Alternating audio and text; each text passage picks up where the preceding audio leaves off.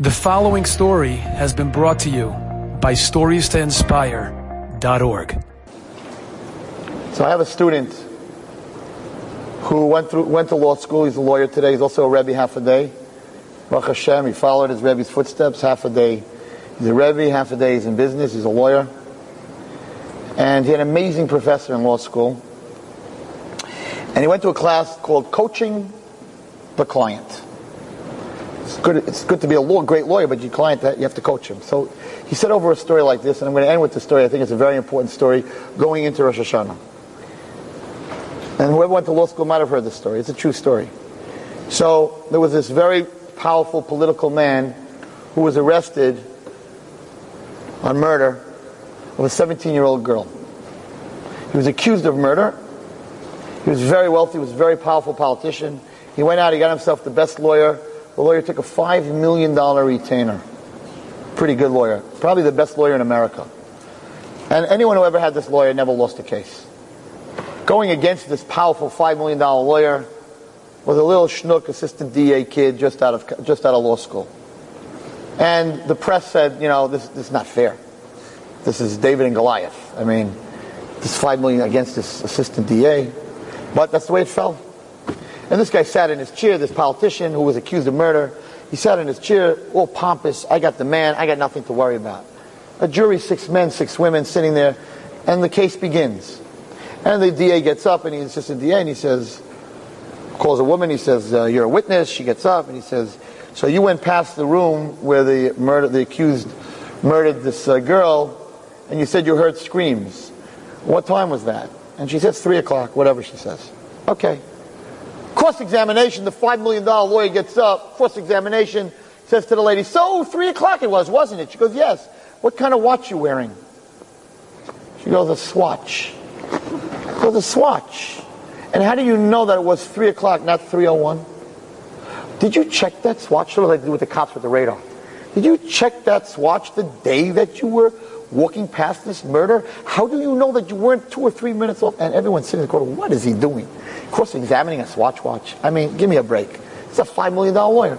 And he made a chayzik, he made a joke out of the whole case. And this assistant DA is getting up there, and he's bringing this proof, and that proof, and this proof, and this proof. And this $5 million lawyer, he's getting up, he's asking the most ridiculous questions that you ever heard. And the press is out there, and they don't understand. And this guy's sitting there, this politician, he's sweating. What's up with this guy? $5 million. And he keeps giving, do something. He's like, you paying me? Don't worry about it. Finally, the case is over. The jury's sitting there like, this man murdered the 17-year-old girl. There's nothing to talk about. It's black and white. Okay. Judge gets up and says, okay, to the DA, summation. Little DA gets up. He's feeling a little energized. This guy did nothing to him. Gets up in front of the jury and says, do you know what this man took away from that girl? Never to be married. Never to have children. Never to be out with a boyfriend. Never to have life. He took away not a moment, he took away a lifetime. I move that you, the jury, finds him guilty of murder, punishable by the electric chair, by death. And he's out of breath and he's all excited. And the jury's sitting there, they can't shake their hand. They're like, oh, is this guy dead? Oh, we're going to fry him. We're going to so fry him. He is so guilty. And the judge turns to the $5 million lawyer who just made a joke out of the whole thing and says, summation. And he gets up and he turns to the judge and the jury and he says, and the press, he says, yeah. All you guys are wondering why I'm cross-examining a Swatch. He says, I wasn't going to waste your time or my time. You see, 2 days ago, the case started, I got a phone call from the girl who supposedly was murdered. You see, she just ran away from her parents and went to Mexico. There is no victim. Therefore, there is no murder. What time is it? 2 o'clock? I got a text message a few hours ago. She will be in the courtroom at 3. So I think that we should just wait till she gets here. And we're going to find out there's no victim and there is no case. And he looks at the assistant DA and he goes, now how do you feel, kid? And the jury's sitting there and they're like, oh my God, we were going to kill an innocent man. We were going to put him on the electric chair. And they can't believe it. And it's 3 o'clock. And everybody's looking at the back door. They're all watching. And it's 3:15. and it's 3:30, and it's 3:45, and she's not coming through that door. And everyone's waiting. Finally, the judge says, I don't know what this guy's up to.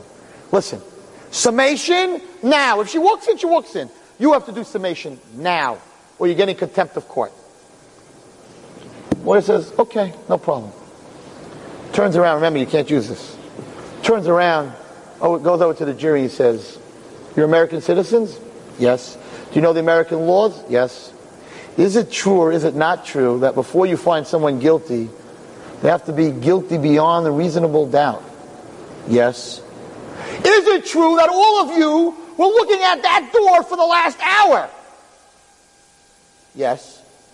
Well, if you were so sure that she was dead, why were you looking at the door? It means you had a doubt. It means it's a reasonable doubt. If there's a reasonable doubt, you have to find my client innocent. And the judge and the jury are like, oh my God, he tricked us. But law is law, and the truth was the judge was looking at the door, and the jury was looking at the door. And therefore that meant that they believed that there was some chance that she was going to walk through the door. And that's reasonable doubt. The judge says, now I know why he gets $5 million. And the press is flying. What a brilliant move.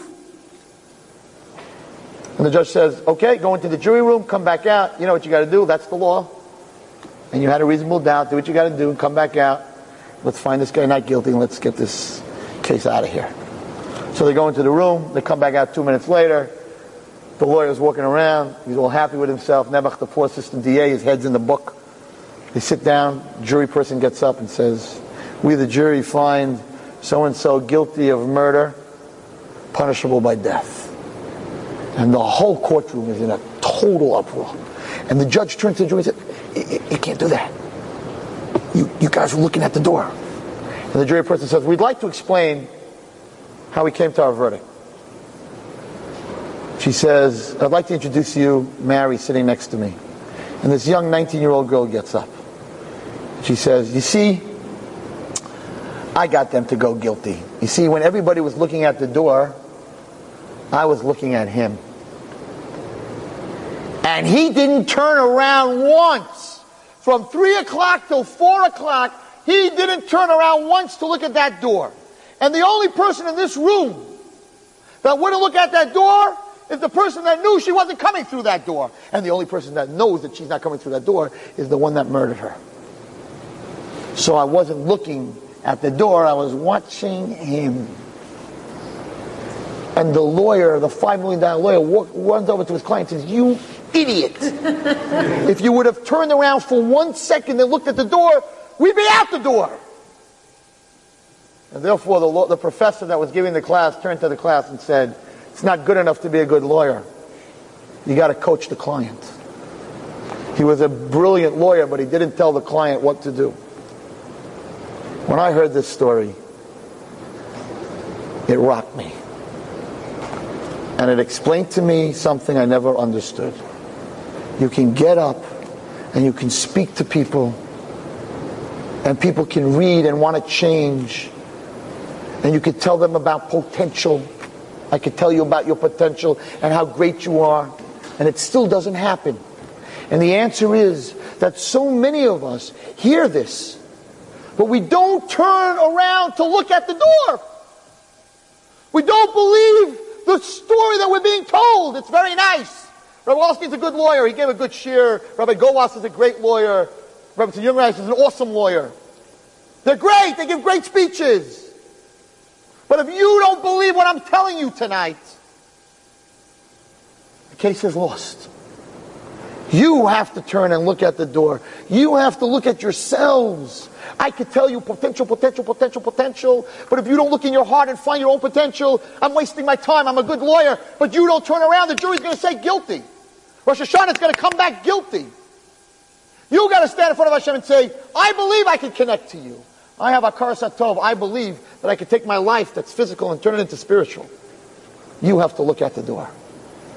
Enjoyed this story? Come again. Bring a friend. StoriesToInspire.org